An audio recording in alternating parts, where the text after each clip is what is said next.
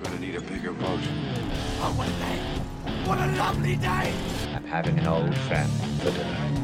You are a toy! She wouldn't even harm a fly. You can't handle the truth! I'll be back. English, motherfucker, do you speak it? Just keep swimming, just keep swimming, just keep swimming, swimming, swimming. And welcome back to another episode of Cinematic Distancing. I mean social blind spots. I mean cinematic quarantine. No, this is, well, actually cinematic quarantine would kind of work right now, wouldn't it, Josh? Hey, yeah, it does kind of work, Adam. I haven't been to a movie theater in over a month now. Good God. Can't believe it. Just after I bought that stupid Regal Unlimited membership. It's like I can't use it anymore. Valentine's Day. I Oh, went yeah, on that's right. Valentine's Day to see Fantasy Island, so that is the Right. last time I got to visit a theater, and I'm like, oh, so Well, sad. Yeah, yes it is. Now, there's still plenty of stuff for us to watch. I actually found out something. I mean, I know everyone's talking about Tiger King right now. I actually found out something about that show that's like made me go, okay, maybe I do need to see that. Because I followed Big Cat Rescue on YouTube for years. And have wanted Really? to... Yes, and have actually wanted to go visit them. There's a guy... You don't want to do that. Yeah, apparently not. Apparently I might get eaten. It's like whenever I actually looked up this Carol Baskin's character, I was like, holy shit, no way. So yeah, because I mean, there was you know, like the Instagram and popular cats that you find, you know, like Grumpy Cat and Lil Bub and guys like that. Well, there was one, I haven't heard anything from him in a while, but there's one called Cole and Marmalade. It's a duo called Cole and Marmalade, and the guy who is their cat dad, whatever you want to call it, his name is Chris, and he used to work at Big Cat Rescue. So Oh, I guess I he will probably have eventually. some stories. He might. I guess I will eventually have to break down and watch Tiger King, which I really don't want to, because that looks terrifying. I mean, I thought I lived in a redneck part of the country, but just from what I've seen of that show, I was like, nope, it could be a lot worse. Well, there is someone from South Carolina on the show, so. Oh, okay. Well, I guess yay for us then. Although I have heard it's pretty interesting that the prosecutors, or like the detectives who were investigating the death of, what was his name, Joe Exotic. Well, he didn't die. Joe Exotic's not the one that died. Oh, he's not the one that died? Okay, well, whoever's the one that died, like Dude. they've actually reopened the case against Carol Baskin based on what the show has brought forward. I'm like, that's probably the first time that's ever happened. No, actually it's not, because you think about it, Netflix released that Making a Murderer a few years ago, and that documentary pretty much got those people exonerated, I think. Oh, yeah, you're So right. I think never saw that one, but yeah, I guess you're right. I didn't watch it either, but I remember after it came out, them talking about, I think it got them exonerated, so I guess it'd be the opposite of opening the case, close the case. Well, I mean, it and would got them reopen the freed, case. I Yeah, think. yeah. They would have But to either way, reopen the case to same- exonerate someone. Right. Well, But that yeah, is... it's definitely, you need to go ahead and watch it. It's not long. It's 7 episodes, but they're only about 45 minutes. They're not even an hour. Okay. Well, I also need to watch the new episode, or the new season of Ozark while I'm at it, as much as I love that show. Yeah, I do too. But anyways, today we are talking about, I mean, I guess, let's see, what is it? May? Summer is coming. Yeah. So I thought now would be a good time to talk about a movie from 2009 or 2010, depending on where you were living when it came out. We're talking about an anime film called Summer Wars. Now, with that title, did you look up any synopsis or like brief little thing about, you know, blurbs talking about what the movie was about? No, I had no idea. Okay, so man, you must have been in for a ride, because We'll get into that in a minute. But no, this movie has a Rotten Tomato critic score of 78% and an audience score of 88%. Directed by Mamoru Hosoda. I could not find a budget. I'm guessing you didn't either. No, I did not. Okay, well, I did find the worldwide gross, which was $18.4 million. And according to Wikipedia, the film was well received by critics and the general audience and was financially successful. So if it was financially successful at $18.4 million, it must not have cost much to make. But it did win several awards. It won the 2010 Japan Academy Prize for Animation of the Year. I guess that's like their version of the Oscars. 2010 Japan Media Arts Festival Animation Division Grand Prize, the Anaheim International Film Festival's Audience Award for Best Animated Feature, and was nominated for the 2009 Golden Leopard Award at the Locarno International Film Fest. Thought that was pretty interesting. All that came from Wikipedia. I did not memorize all that. I just read it off of my notes. Oh, my memory's not that great. So yeah, with a name like Summer Wars, the first time I actually saw this movie was when I was living in Japan, because a friend of mine had recommended it to me. So I went to the little video rental place down the street. You know, they still rent physical media over there. And found it, brought it home, popped it into my Blu-ray player and started watching it, only to realize there was no English track and there were no English subtitles. Oh boy, here we go. We get to see just how good my Japanese skills are, and to be honest with you, they were not that great. I was able to pick up on a few things, but not a lot. But I don't know if you recognize the name at the beginning when they were showing like the different studios that produced this film. One of them was Madhouse, which was the same animation studio that worked on Tokyo Godfathers. And when you think about it, the 2009-2010 when this movie came out, that was a decade ago or over a decade ago. It's so crazy for me to think about 2009 as being over a decade ago. But when you that is crazy. Yeah. Because it feels like it was just yesterday. I feel like I should still be 24 and not 34. But this movie is all about technology. And when I look back at 2009 and what they thought about, social networking especially, it just blows my mind to think about how far technology like that has come since this movie came out. Because, you think, in 2009, I don't know if Snapchat was a thing. I'm not even sure if Instagram was a thing. We certainly didn't have TikTok or WhatsApp. Right. Like, there was Twitter, and there was Facebook, and hell, I think even MySpace was pretty much dead by 2009, if I'm not mistaken. But I'm not sure. Yeah, but this movie starts out with a message welcoming you to Oz, the world's biggest social network. And it's not just, you are, when you see like the screen on people's phones and stuff like that, it doesn't look very interesting. But when you see things from the perspective of the avatars inside of Oz, it's kind of cool. It's just a really weird looking social network on the inside. It is true, but I was immediately getting Ready Player One vibes from this opening. Yeah, you're kind of right, because Oz, Osmosis. You mean the Oasis? The Oasis, yes, the Oasis. Yeah, I hadn't even considered that, but you're absolutely right, because there's a zillion different little avatars running around. Now they're not all licensed characters like they were in Ready Player One. But this voice is going on about how Oz has the most advanced encryption system known to man, and like everything about your life can be done through Oz. You can buy houses, buy cars, you can do your taxes, if you can do business through Oz, depending on, I guess whatever your job may be, there's a way you can do your job through Oz. And I find that kind of horrifying, honestly, and for good reason. as we see what happens later on in this movie.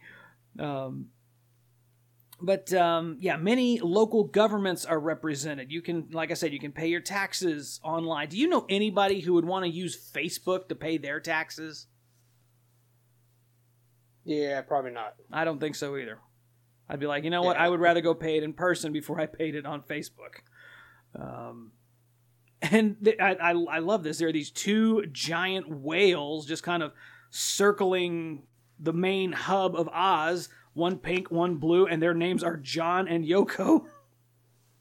And they are the quote-unquote guardian angels of Oz. Now, as the day gets started for some of these characters, you hear news blurbs about an asteroid probe satellite that has had a lot of glitches taking up orbit around the Earth. It's supposed to release an asteroid core sample that it's carrying or something. And when I first saw this movie, I didn't get any of that because it was all in Japanese. I had no idea what they were talking about. But that actually comes back to play later on in the film. We see inside the Oz mainframe, whatever you want to call it, there are these two avatars that are working together. And one of them is saying that he was almost chosen to represent Japan.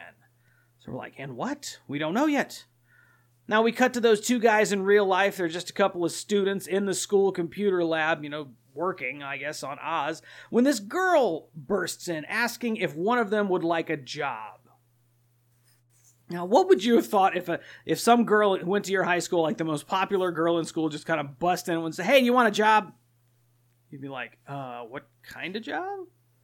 Maybe? Yeah, exactly. But no, one of them just offers to help. Like, absolutely, I can do it without even knowing what the job is. She needs someone to go Well, they both volunteered to do it. Yeah, well, one of them volunteers first, and then the friend's like, but you got to stay here and work. And then she's like, oh, well, I just needed someone to go on a trip with me to the countryside. And then the other one's like, I'll go. So yeah, both of them did, and I think later on one of them mentions like, stupid rock paper scissors. Why do I always lose or something like that? So yeah, they played rock paper scissors to see who got to go on this trip with her. But see, I didn't realize that. So when they both volunteered, then you get the Summer Wars title card. Mm-hmm. I thought this movie was going to be about them battling it out for this girl. Oh, wow. That is where I thought this movie was going when that happened. Well, no, because whenever they both volunteered, she was like, 2 would make things a little bit complicated. This invitation's only for 1. No, I know that. That's why I said I thought the movie okay. You thought it was going to be them battling to see who got to go. Okay, I see where you're I didn't think it was going to immediately be one of them was going and then we get into the story. I thought the Summer Wars was going to be between these two guys fighting over who gets to go with this girl. Yeah, well, that would have been an appropriate story arc for a movie for the name like Summer Wars. No, she just needs someone to go on a trip with her. So this main character, this guy's name is Kenji, and the girl's name is Natsuki. He gets chosen, or he gets to go. And while he's traveling, on the trains, we see back inside Oz, we see this one avatar who is this anthropomorphic rabbit wearing like a red vest and blue jeans. He looks pretty badass, and he is tearing up some enemies playing like in the video game side of Oz. Because just like you've got games on Facebook, you've got games on Oz, and he's like, just tearing through all these enemies and setting world records and stuff.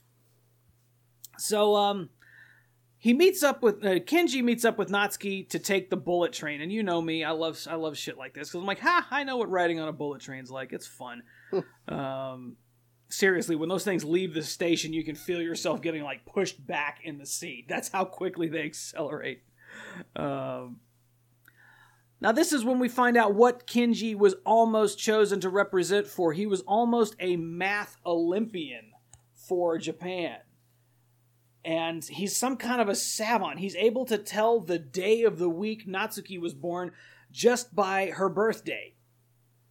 Right. And like what year. So he knows exactly what day it was. So while they're traveling, Natsuki is telling him that they're going to the family home for her great-grandma's 90th birthday. The family this family goes back 16 generations and used to be really wealthy, but not anymore. Apparently, the great-grandfather kind of squandered all of their money. I do think it's pretty amazing to know your family's history back 16 generations. Because this family, throughout the rest of this movie, does not want you to forget their proud heritage, which I think is pretty awesome. Right. Like, I can't name anybody past my great-grandmother. That's it. So they get to this house. They got to take, like, a Shinkansen. Well, they run into her sister on the way there first. Well, was it her sister or was it her aunt? I think it was her aunt. I thought maybe you're right. Okay, was her aunt with the kids? Yeah. I think there's all like aunts and uncles. I don't know. I don't think Natsuki has a sister. I know she has a mother and father, but they're not there yet. But as soon as they say that and that they're going to the grandma's house, I put in my notes, she's bringing Kenji as a fake boyfriend, isn't she? Very, very good. Like, I have that in my notes right here. Very, very astute observation, because that is exactly what she's doing.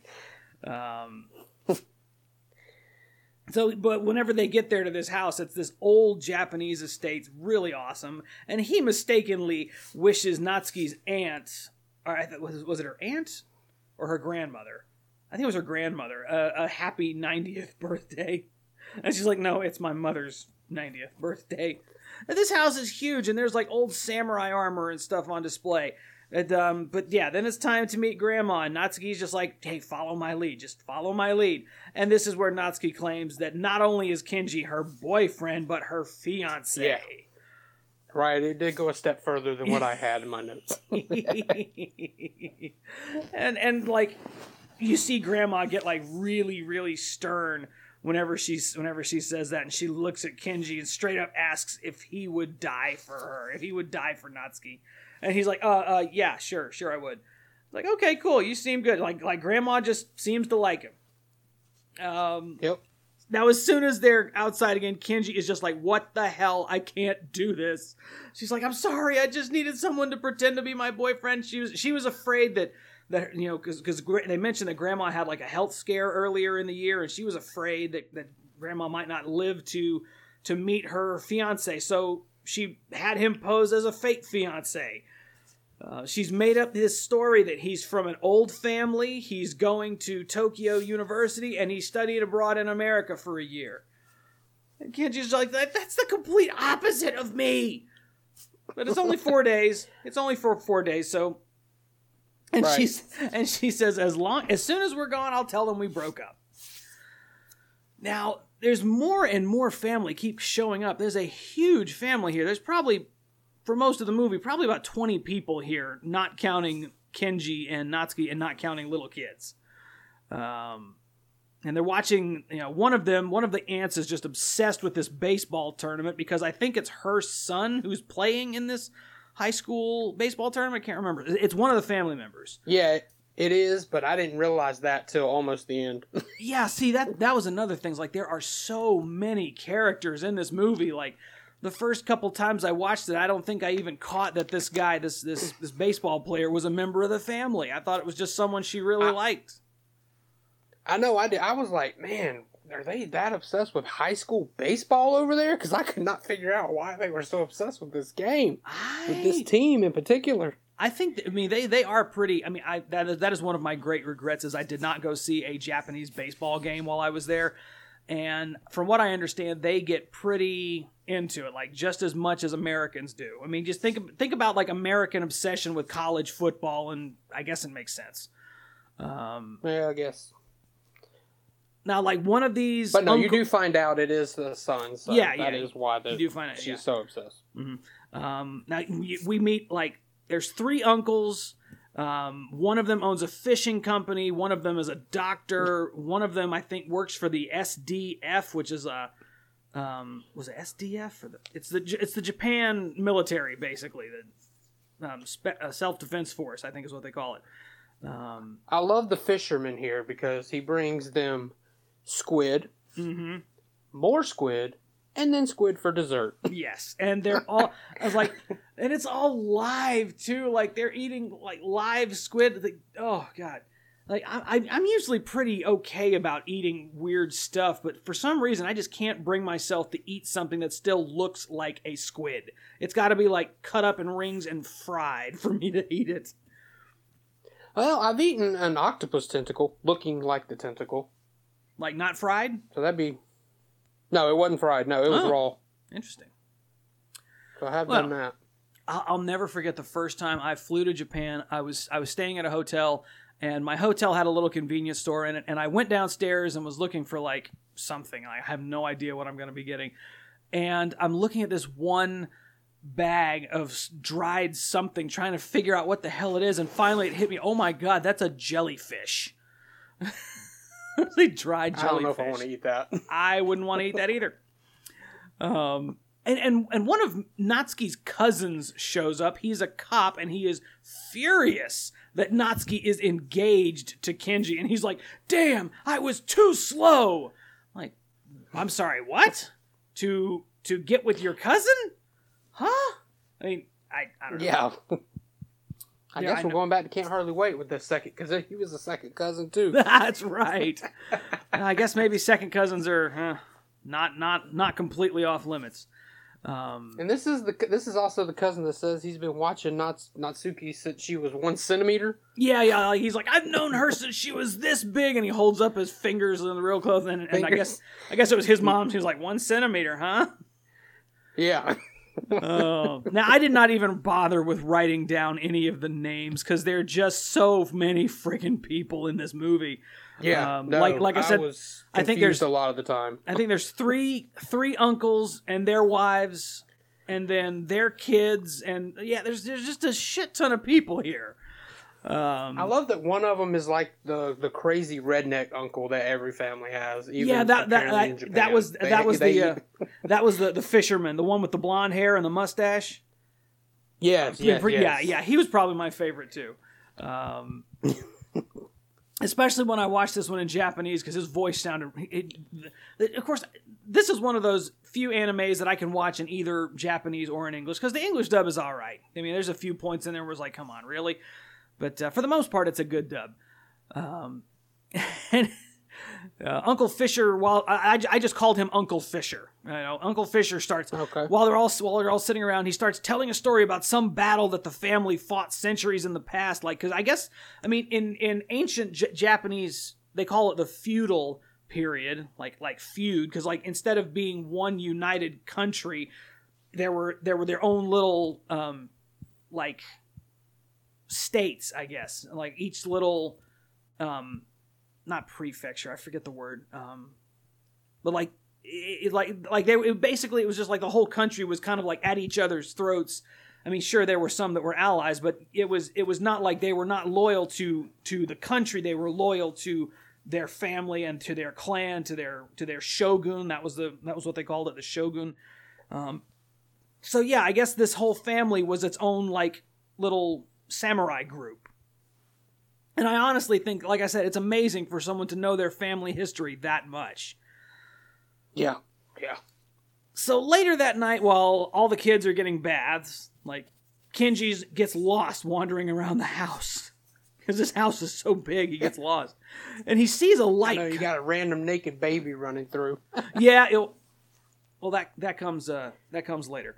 That is after you're talking about. I know what you're about to do. Yeah, you're right. That is after that. Well, while he's walking around, he sees a light coming from one room, and he finds this little kid. I don't know, looks like he's maybe 12 or 13, sitting at a computer all by himself.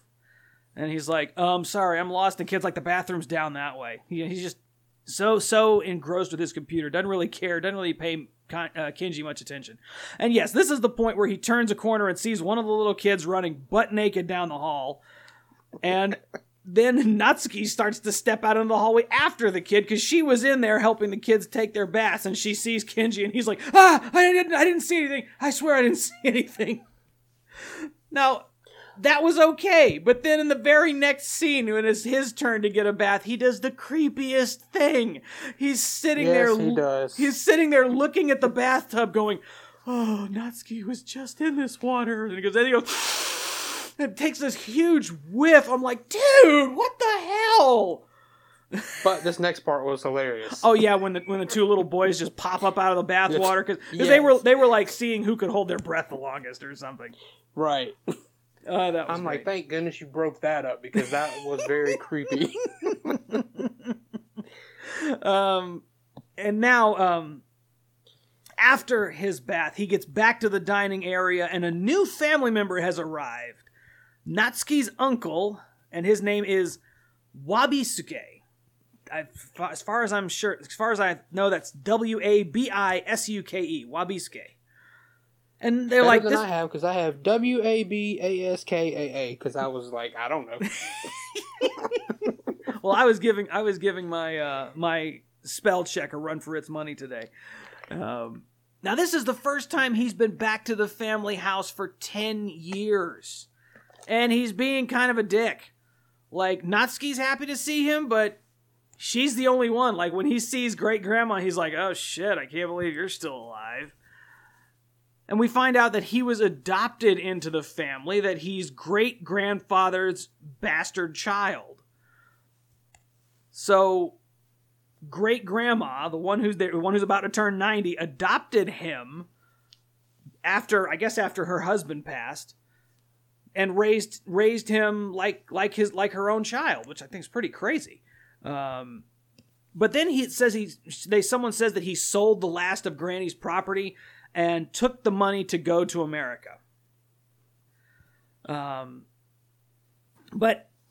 Natsuki has a almost creepy affinity for her uncle. Because like when he shows up, she's like, oh, hi, uncle. Like I said, she was the only one who's happy to see him. And whenever they walk out of the room, she's like got it. They're like arm in arm. And she's like, oh, tell me everything about living in America. She wants to go to Disneyland. Yeah, she wants to go to Disneyland or then go to Disney World and just see all the Disney resorts. They're playing a card game called Hanafuda, Hanafuda. And I don't know how this game is played, but the most interesting thing I can tell you about it is a very popular company that is still around today, after 125 years, got its start making cards for this card game. That company is Nintendo. Oh, really? Yes, Nintendo's been around for like 130 years now. And they started as I kick myself that I didn't go see it the last time I was there, but in Kyoto, you can still go to their original office building that is the Nintendo Trading Card Company. Or the playing card company. Yeah, Nintendo did a lot of shit before they made video games. Something about Japanese companies is like some of them have a very long game, and some of them play it very well. Now, I have no idea how this game works. I wish I did, but I don't. But that night, Kenji's laying in bed, and he gets a text. Now, remember, this is 2009, and most of the phones in this movie are old flip phones. Like, you'd look at them nowadays and be like, why are you using a flip phone? There's only one smartphone, one iPhone in this movie, and that's the one that Wabisuke has. Anyways, but that night he gets a text Kenji gets a text that's seemingly just a bunch of random numbers. But then he gets out his notepad and starts to write, because you got to remember, he's like a savant when it comes to math. And it's some kind of a math problem. When he solves it, there's a message that he sends back to whoever sent him the problem. And soon he gets a message that's just a countdown timer that ends with a jack-in-the-box with a creepy smiley face popping out of it. Which I liked. Yeah, I thought it was pretty cool. Now we see the next morning that Uncle Doctor, see, like I said, I didn't get any of their names. There's Uncle Fisher, Uncle Doctor, Uncle, Soldier, and Cousin Cop, basically. Next morning, Uncle Doctor is looking at some kind of EKG reading on his phone. And two of the kids are waking up Kenji, calling him a criminal. They're like, wake up, you criminal! And they drag him into the living room to the TV where news anchors are talking about a young mastermind behind this attack. And he's like, what the fuck? I just woke up. Attack? Attack what? And he can tell, like, even though the picture has a black bar over the eyes, I guess because he's a minor, he knows that that's his face on the news. Now, Oz has been hacked and vandalized by through Kenji's account, somebody hijacked his account and is now using his avatar to cause chaos. He can't log into his account. And then he runs and finds the kid from last night to use his computer. Now, at this point, Kenji gets a phone call from his friend in the beginning. He's like, "Did you really do this? Was this really something you did?" And he's like, no, I don't think I did. But then he remembers the message, the email. It says a lot of people got that same email. And the bunch of numbers was Oz's supposedly unbreakable security algorithm. So now he's like, oh shit, I just helped crash the internet. So now he has to get a guest avatar and has to find out what happened. And Oz is in total disarray. He tries to confront his stolen avatar, who then proceeds to beat the shit out of his avatar. The kid who's sitting beside him in the real world, the little kid who's been, hiding in the closet with his computer, suddenly takes control of his own avatar. And back in Oz, the fake Kenji suddenly takes a huge hit out of nowhere and comes face to face with King Kazuma, the same rabbit we saw at the beginning of the movie. So this little kid who's here in this house is King Kazuma, apparently. Now, probably my favorite part of this movie are the scenes that take place in Oz, because they're just so... It's such a different aesthetic to the rest of the movie. Because the rest of the movie is very realistic looking, but and then you've got it juxtaposed besides this really cartoony and very colorful internet landscape, I guess. Right. Now Kazuma manages to catch this guy, the fake Kenji. But the little kids from earlier burst into the room and are saying they're going to take Kenji to jail. This distracts Kazuma just long enough for the fake Kenji to get away. And then this thing starts eating other avatars. Right. And after only eating, I don't know how many avatars he's had so far, but he only eats 2. And suddenly this thing turns into some kind of an evil-looking deity. Like, it looks like something from a, I don't know, Hindu religion or something. It looks crazy. And now the battleground is a lot more even because Kazuma has his hands full with him. And you gotta say, or at least I've gotta say, I hope you agree with me, the animated fight choreography in this movie is pretty awesome. Yeah, it is. I liked it. I think I'm with you. I like the parts in Oz better than the real world, so to speak. Right, because Kenji's avatar originally looked just kind of like him with Mickey Mouse ears, but now he's using this second account and he's running around as like a squirrel or something. And like all of the other characters have their own avatar. Like Uncle Fisher, his avatar is a squid, like a ninja squid and stuff like that.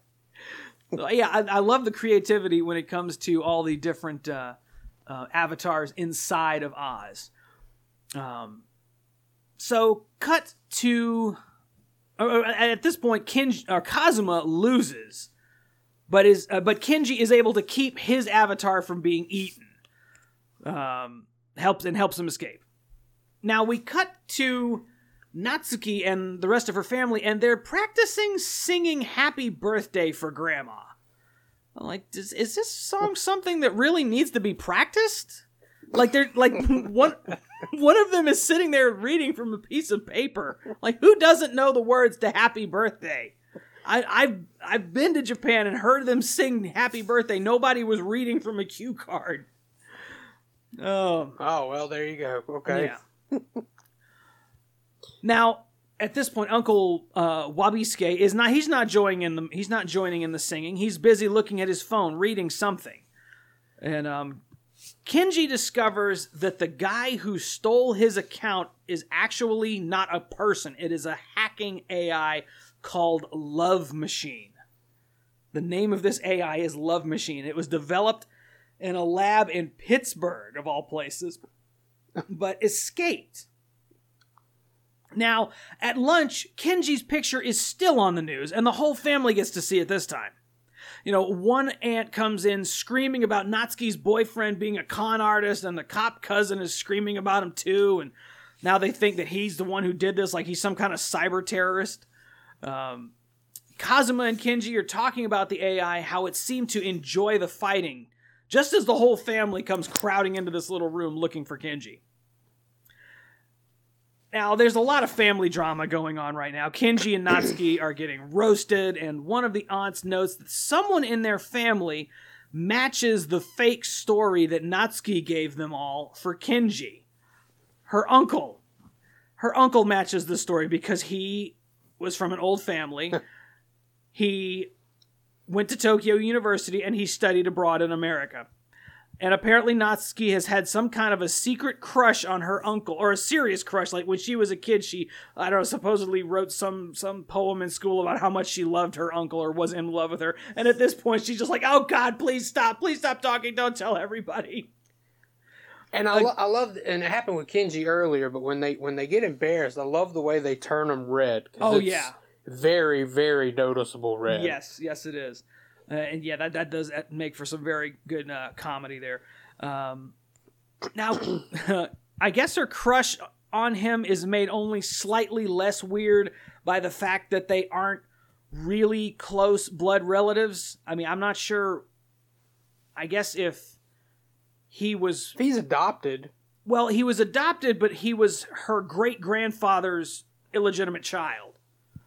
So I guess only partially family. I don't know, but still, that's still kind of weird. I don't know. For someone for someone as young as her to be obsessed with this older guy. I mean, I guess not anymore. I mean, I guess she just still really loves him. Now Kenji is getting arrested. The cop cousin's like, I'm taking him in. He's gonna pay for his crimes. Now, but then great grandma asked Kenji, like, was that really you in the photo? And he's like, yes, it was really me. But he's still really polite, and he's like. He's polite enough to thank Grandma for having him, and he says, he's like, I don't get to eat with anyone often because my parents are working all the time, so it was really cool to get to eat a meal as a family with somebody. And as he is being taken away, now I gotta say, I love the fact that this cop cousin drives a Mazda RX-7. That's a pretty sweet car. I would love to drive one of those someday. Now... yeah, and as he's being taken away, Natsuki is like running behind the car, I guess for dramatic effect. Now we get this scene of Love Machine just doing whatever he wants in Oz. Like, while one of the aunts is, the one who's obsessed with baseball is watching the game, the news cuts in about the satellite from earlier and how they've lost contact with it. And she's just like, oh, I don't care. I don't care about this. There's a huge traffic jam on the road, and Love Machine is causing havoc with everybody's GPS, the underground water mains, like elderly people's life alert systems, and fake emergency calls, and just all kinds of pandemonium all across the country. All from this one AI. Now, all of the members of a bunch of the other members of the family are calling Grandma to say they can't make it to the birthday celebration, because one of them is a nephew, I guess, who was a fireman, one is an EMT, one is I guess maybe construction or something. So yeah, they're all so busy. Like we're not going to be able to make it. Yeah, and they're all getting, it's a lot of bogus calls though, They're going to fire alarms, but there's nothing around. Yeah. Getting fire alarms, and like I said, getting fake life alert calls for elderly people. Yep. And like the road is so backed up that they just turn around and bring Kenji back to the house. And this is when we find that Love Machine can access any of the over 1 billion accounts from Oz. Everything up to and including the ability to fire nukes can be done through Oz if it takes the right account. If Love Machine gets access to the right account, it can fire nukes. That's crazy. That is horrifying. Like, could you imagine if something like that happened today? I really hope we never make it to that. You don't want to think about that? Yeah. I don't really want to think about it either.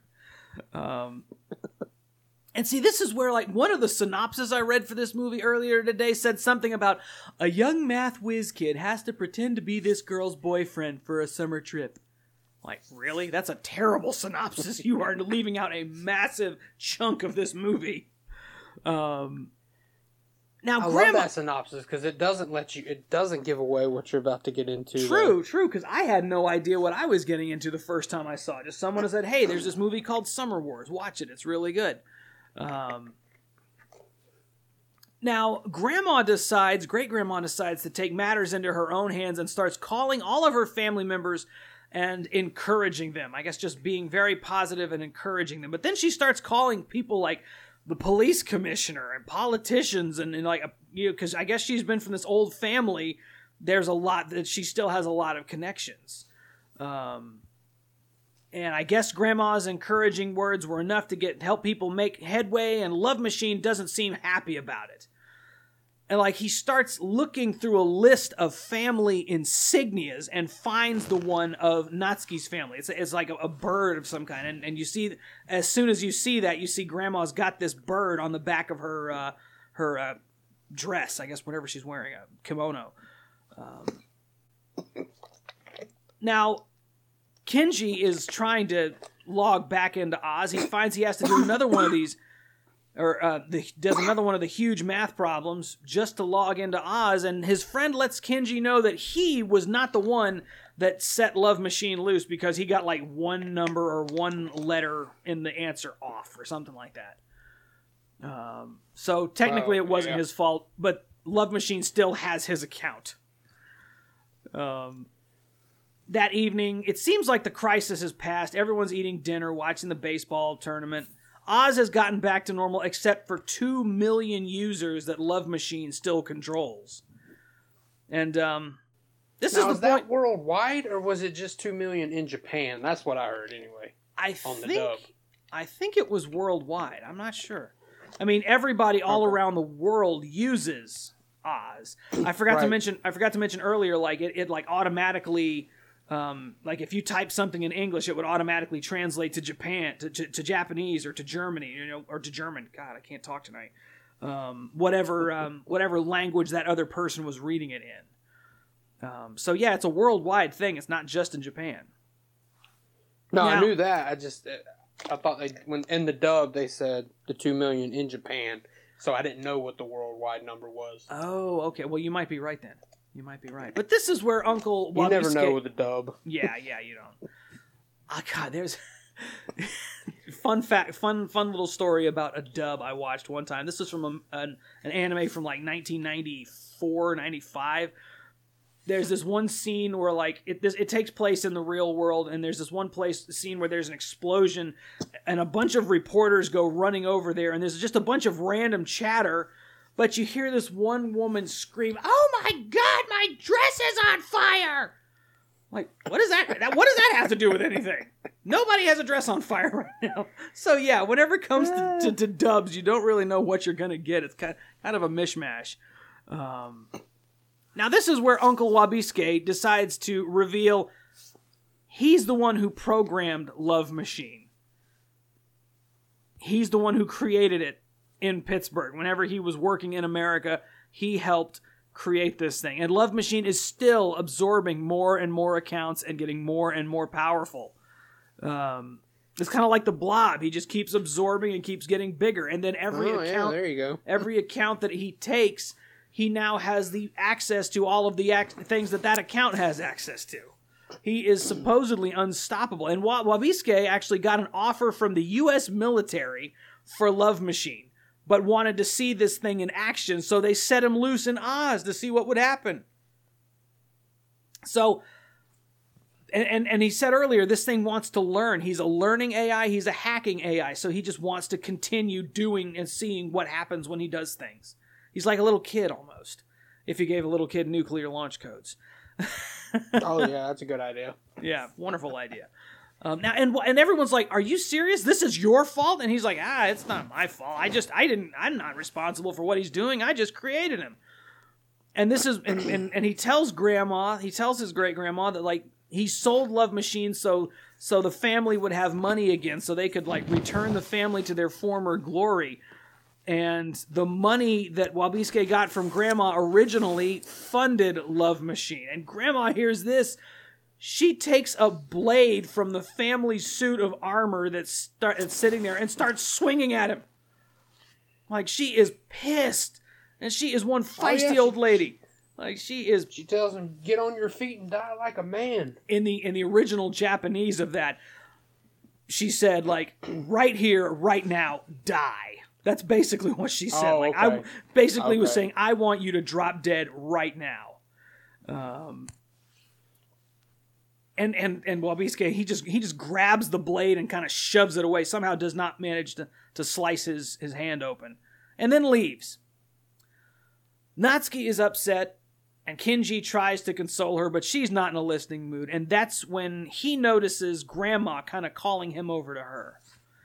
Now they play Hanafuda. Right. And he's like, I've never played this game before. And she's like, well, you'll learn fast. And she's like, oh, well, we need to be betting something. It's not fun if you're not betting something. So she says if she wins, then Kenji has to take care of Natsuki. And he's like, I don't think I can do that. But Grandma has a lot more faith in Kenji than he has in himself. And Grandma wins, and like, I win, I got it. And Kenji goes to bed. Now he wakes up the next morning, and the family dog is barking like crazy outside his window about something. Everyone is going to Grandma's room. She's unresponsive. They're doing CPR on her, and it's not working. And so Uncle Uncle Doctor, is monitoring his vitals from his phone, which I was pretty impressed by that. 2009. Yeah. But the day before, when he'd been looking at them, he thought that the numbers looked a little strange. Right. Now he calls the time of death. The whole family was there, and he calls the time of death. And he's like, there should have been an alarm on his phone if something went wrong. But the vitals program on his phone stopped receiving data because of the hack in Oz. Oz being down, yeah. Yeah. See, that's another very good reason why you don't want everything connected to the internet. Very true. Now, Wabisuke is nowhere to be found. Everyone just seems kind of lost without Grandma. She was the backbone of the family. Like, Kenji just kind of sits there and holds Natsuki's hand as she cries. And the news is still talking about now there are 10 million users who can't access their Oz accounts, because earlier they said 2 million, now there's 10. Now, part of the family's planning Grandma's funeral instead of her birthday party, but one of the uncles, Uncle Fisher, is going on about taking down Love Machine. He's like, we gotta stop this thing. We gotta do something about it. And Kenji agrees with him. And all of the women in the family are just like, this is not our problem. Just leave it. We don't care. Now, one of the other, I guess it was another uncle, or maybe it was one of the cousins, we find out he owns a computer store. And it's like, yeah, we might be able to do something about this. And Uncle Fisher is again telling another story about the time that the family had to defend their home from an army that was like 20 times their size by trapping them in a false retreat. So they decided that that's how they're going to defeat Love Machine. And the ladies are still preparing Grandma's funeral when the computer uncle shows up with a massive supercomputer. This is not something you'd find at Best Buy. This thing is like the size of a car. And just drops it in the middle of the floor.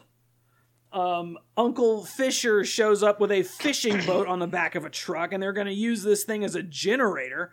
And he just drops it into the family koi pond because he's like, oh, it's going to need water to cool it. So Yeah. now the third uncle shows up with some kind of military-grade communication equipment on the back of a Humvee, and Kenji's like, what exactly do you do for the SDF? And he's like, I couldn't tell you. If I told you, I'd have to kill you, basically. And they start setting up giant chunks of ice from the boat around this computer to keep it cool. And on Oz, they send out a challenge to Love Machine, who shows up at noon sharp for this fight. So it's supposed to be Kazuma versus Love Machine. And for a while, it looks like Kazuma's winning, but then Love Machine just takes off. He starts throwing everything he can at Kazuma, up to and including buildings. Now, Kazuma's is trapped until Uncle Fisher's avatar shows up and to run interference. And then a door of some kind opens, and Kazuma goes running in there, and Love Machine follows him inside before locking it down. This supercomputer that they've got is making it possible to lock up Love Machine. And for a second, it looks like the battle's over. The avatars of the emergency worker in the families, they show up and they start pumping water like straight into this place where Love Machine is locked up. Now I'm sitting here going, okay, that's a neat visual, but we're talking virtual water in a virtual world trying to kill an AI. How's that supposed to work? It's not like Love Machine breathes. And okay, a little bit of bad logic here in the movie. That is not the worst problem I have with this movie. We'll get to that later.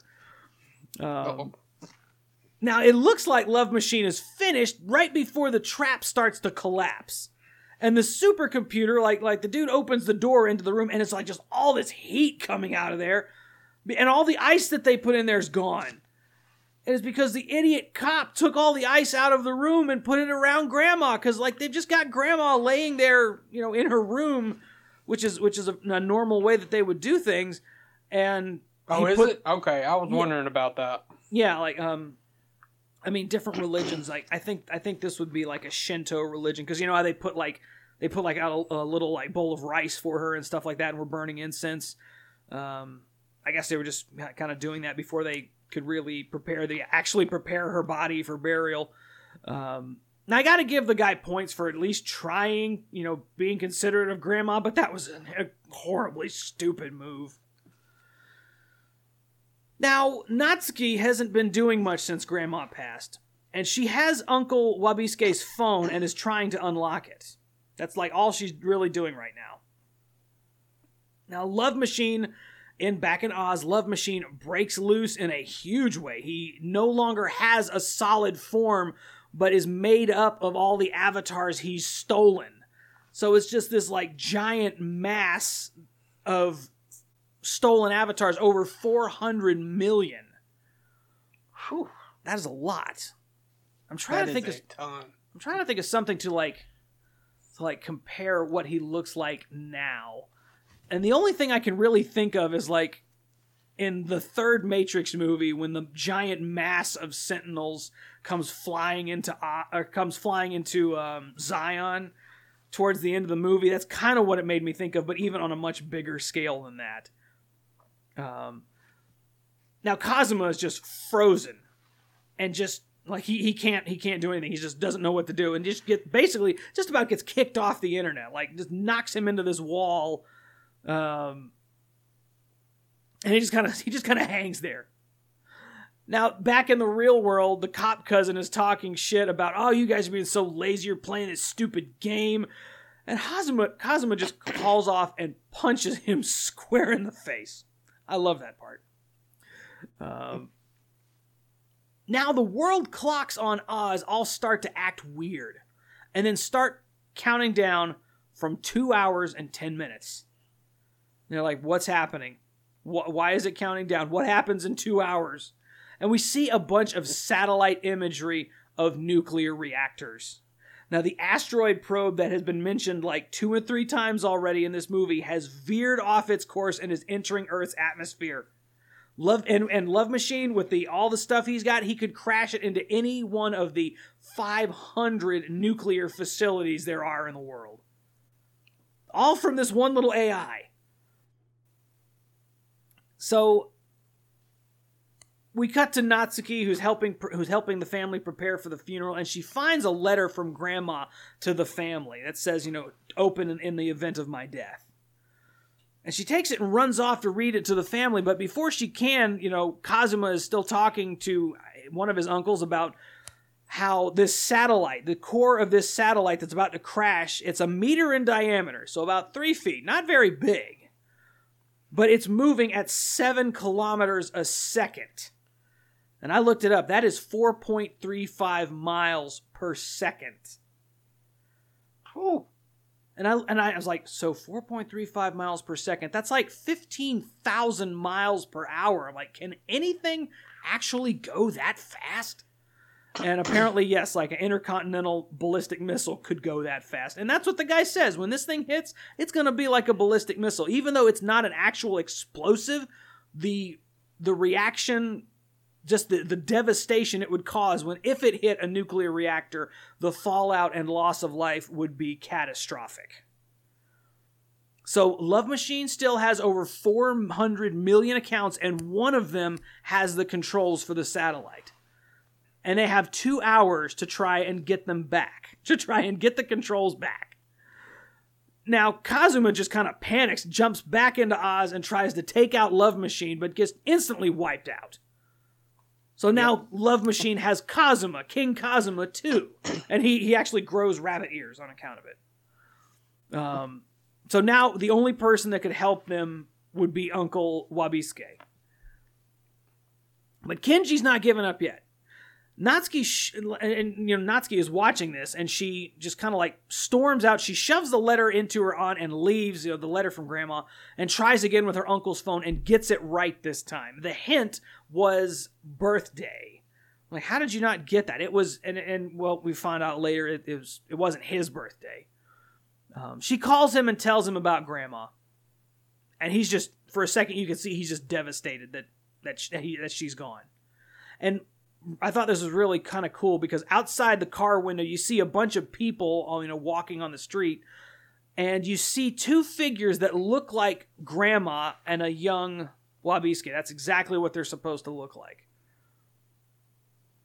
And in Grandma's letter to her family, I guess the aunt is reading it now, and it's just more kind words to encourage the family, and basically saying, yes, if Wabisuke ever comes back, forgive him. Make sure he knows he's family and he's welcome. Never turn your back on family, even if they hurt you.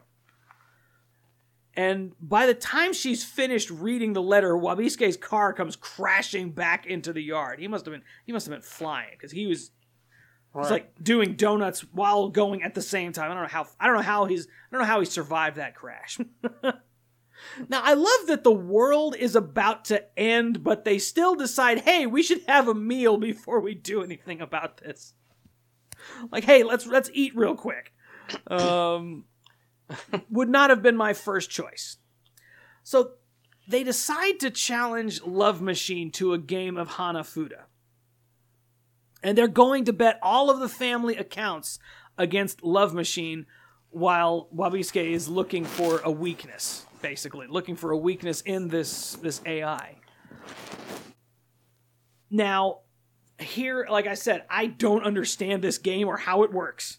I just know there's something that they say, and that is koi koi, and that's like, I don't know, it's like, I don't know if it's saying something like go fish or I'm taking all the points. I don't know what it means. I'd love to learn how to play a game. I'd love to learn how to play this game. Now, Natsuki is at first she's doing well because she bets like the whole family and then she wins. And apparently she's really good at this game. And her avatar inside of Oz looks like this girl with like fox ears or something and this like really pretty kimono. Now they go on for a while, but then she loses a hand. And now she only has like 74 accounts. Because they're betting 75 for minimum bet. Yeah, 75 for a minimum bet, and she doesn't have enough to make the minimum bet. So she's just kind of sitting there going, "Oh shit, what do I do now?" And you're sitting there looking at this 74, and all of a sudden it turns to 75. Now I know this is totally a Deus Ex Machina, but I still think it's really cool. Because like out of nowhere, this one little avatar, this one very little plain avatar kind of pops up way off in the distance, and it's speaking German. Like the text that pops up when it's speaking is German, and then it switches to Japanese. And it's basically saying, here, take my account. I will give you my account to fight this thing. And suddenly you see people all across the world giving up their Oz accounts to Natsuki to use it to bet against Love Machine. And just like I think they said it was 150 million. Right. She went from having 74 accounts to having 150 million. And I just thought that was so cool. But again, I'm about to get to it. Natsuki, and then Natsuki's avatar gets some kind of rare power up from John and Yoko, and I would love to make a joke of like, in Call of Duty, like you have a rare or elite weapon, elites are better. Well, this was before loot boxes were even a thing in games. It makes me so mad to think that less than like just a decade ago we didn't have to worry about fucking loot boxes in video games. I hate them so much. Anyways, back onto the movie. And so now they are betting 10 million avatars per point. And this is the only part of this movie I find completely unbelievable, is that all of these people around the world are watching this card game and knowing what's going on. Because everybody's sitting there saying, koi, koi, koi, koi. And like, I still don't know what that means. I didn't even know this game was a thing until I saw this movie. I seriously doubt anybody watching it, besides anyone in Japan, would know what was going on. That's a very fair point. Yeah. But of course, Natsuki wins, and Love Machine goes from being, 400 some odd million accounts to 2. He has 2 accounts now. To 2, yeah. Unfortunately, one of those is still the account that's controlling the satellite. So they're down to 14 minutes, but then the clock stops, and everyone starts to celebrate, but then their clock, just in their house, on their screen, starts to tick again. And they see the satellite image. I love this part because on the screen, they can see the satellite's camera feed zooming in to the dog that's in their yard looking up at the sky barking. So like, oh, fuck, this thing is coming down on top of us now. So Kenji is trying to stop Love Machine. They're like talking about evacuating, but Kenji's just not going to stop. They're going to at least try and knock the probe off course. Like if they can just get into that account long enough just to change it a little bit, they might be okay. So, and Love Machine doing a thing that it does has all these, it keeps putting up those huge math problems for him to do just to get in to try and change the course. But every time he does the math problem, Love Machine kicks him out again. So he locks Kenji out again and again. But then, finally, with like less than 2 minutes left, Kenji starts doing the math in his head. He's not even writing this shit down. And he's like, his nose starts to bleed. I'm like, I wonder if you could really think hard enough to give yourself a nosebleed. That'd be crazy. Don't want to. No, I don't want to. So yeah, there's less than a minute before this thing hits. And Love Machine is about to kick him out again, but then King Cosmos I love this, he just comes flying in out of the side and just demolishes what's left of Love Machine. So Kenji can get the change in, and they're all kind of like slowly looking out the window, kind of slowly turning their head because they can hear this thing coming now. They can hear it, and it hits just to the south of their house. And judging by it's not even an explosion, really. It's just the impact that it made. That would have been insane to have seen something like that. That would have been like witnessing a meteorite hitting the ground or something. It was running that fast. It punched a hole in the ground deep enough to open up a natural hot spring. It was like out of the cloud, there's this huge geyser of water coming up out of it. So the next day, they're singing Happy Birthday to Grandma, but it's at her funeral. And there are a ton of people there to pay respects. Like, not just family, but, hundreds of people. Including the baseball player. This is where I finally figured out he was part of the family. Yeah, same here. Okay, so I guess he did have a purpose. He's not just someone that lady was a fan of. And like, everybody's kind of okay now, except obviously Grandma's not there. But the family, they've decided that they like Kenji, and they're like pushing Kenji to kiss Natsuki in front of everybody at a funeral. I'd be like, come on, guys, there's a time and place for everything, but not here.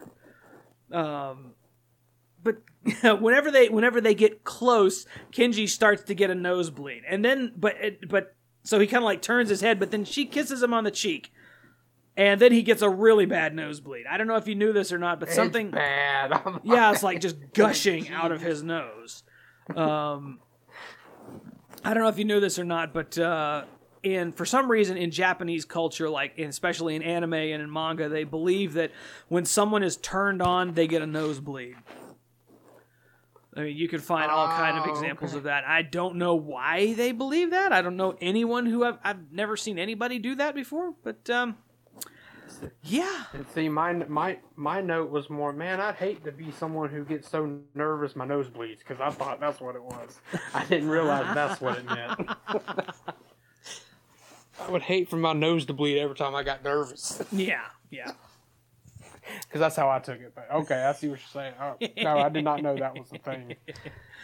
But that's it. Roll credits. Into the movie. Yep. Now, I know you were not a big fan of Steam Boy. That was the last anime I made you watch. So let's see. I think I've had, what was it? Was this 3 animated films in a row now? That I've made you watch? I think so. Okay. Yeah. I guess I've gotten you back now for Can't Hardly Wait and stuff like that. I'm gonna have to pick something non-animated for my next choice. So our next choice, or speaking of our next choice, what is our next film going to be? Well, being that next weekend is going to be Mother's Day, and obviously I'm not picking some romantic Mother's Day comedy. Oh, please don't. With something neither one of us have actually seen, and go with a movie I've heard of called Goodnight Mommy. I'm hoping it plays well with the Mother's Day theme, but I don't actually know because I haven't seen it. So this is a very rare occasion where neither of us have seen a film. Interesting. I think the last time that happened was probably Tammy and the T-Rex, because I had not seen that at that point. Right. Yeah, that was probably it. That's probably, yeah.